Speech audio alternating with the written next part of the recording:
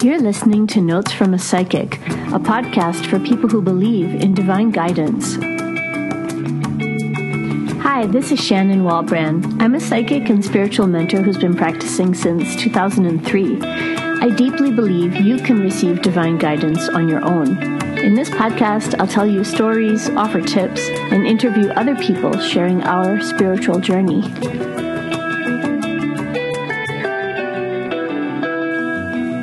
Question time. Today I'm going to share with you a question from one of my seekers who says, despite having much to be grateful for, I have found that the new year leaves me feeling blah, disengaged, and can't be bothered. I know I need to be driving my business because the more I do, the sooner I'll leave my corporate job. But most of the time, it just all feels so overwhelming. Dear guides, please, what is this that I'm experiencing and how can I move forward from it? So her guides gave a great answer, I thought. It goes like this.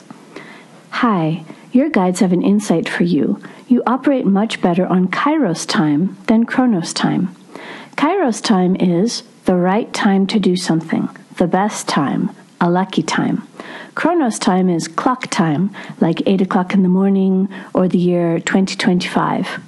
All years and hours are arbitrary and man-made.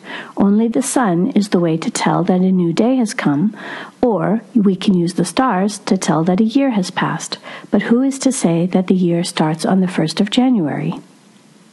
Muslim, Chinese, and Jewish calendars start on other days. When is the new year of you?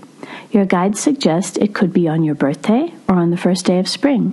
There is no need to put a big should onto the 1st of January. Start slowly, find a piece that you might enjoy working on, and do only that. The rest will fall into place slowly.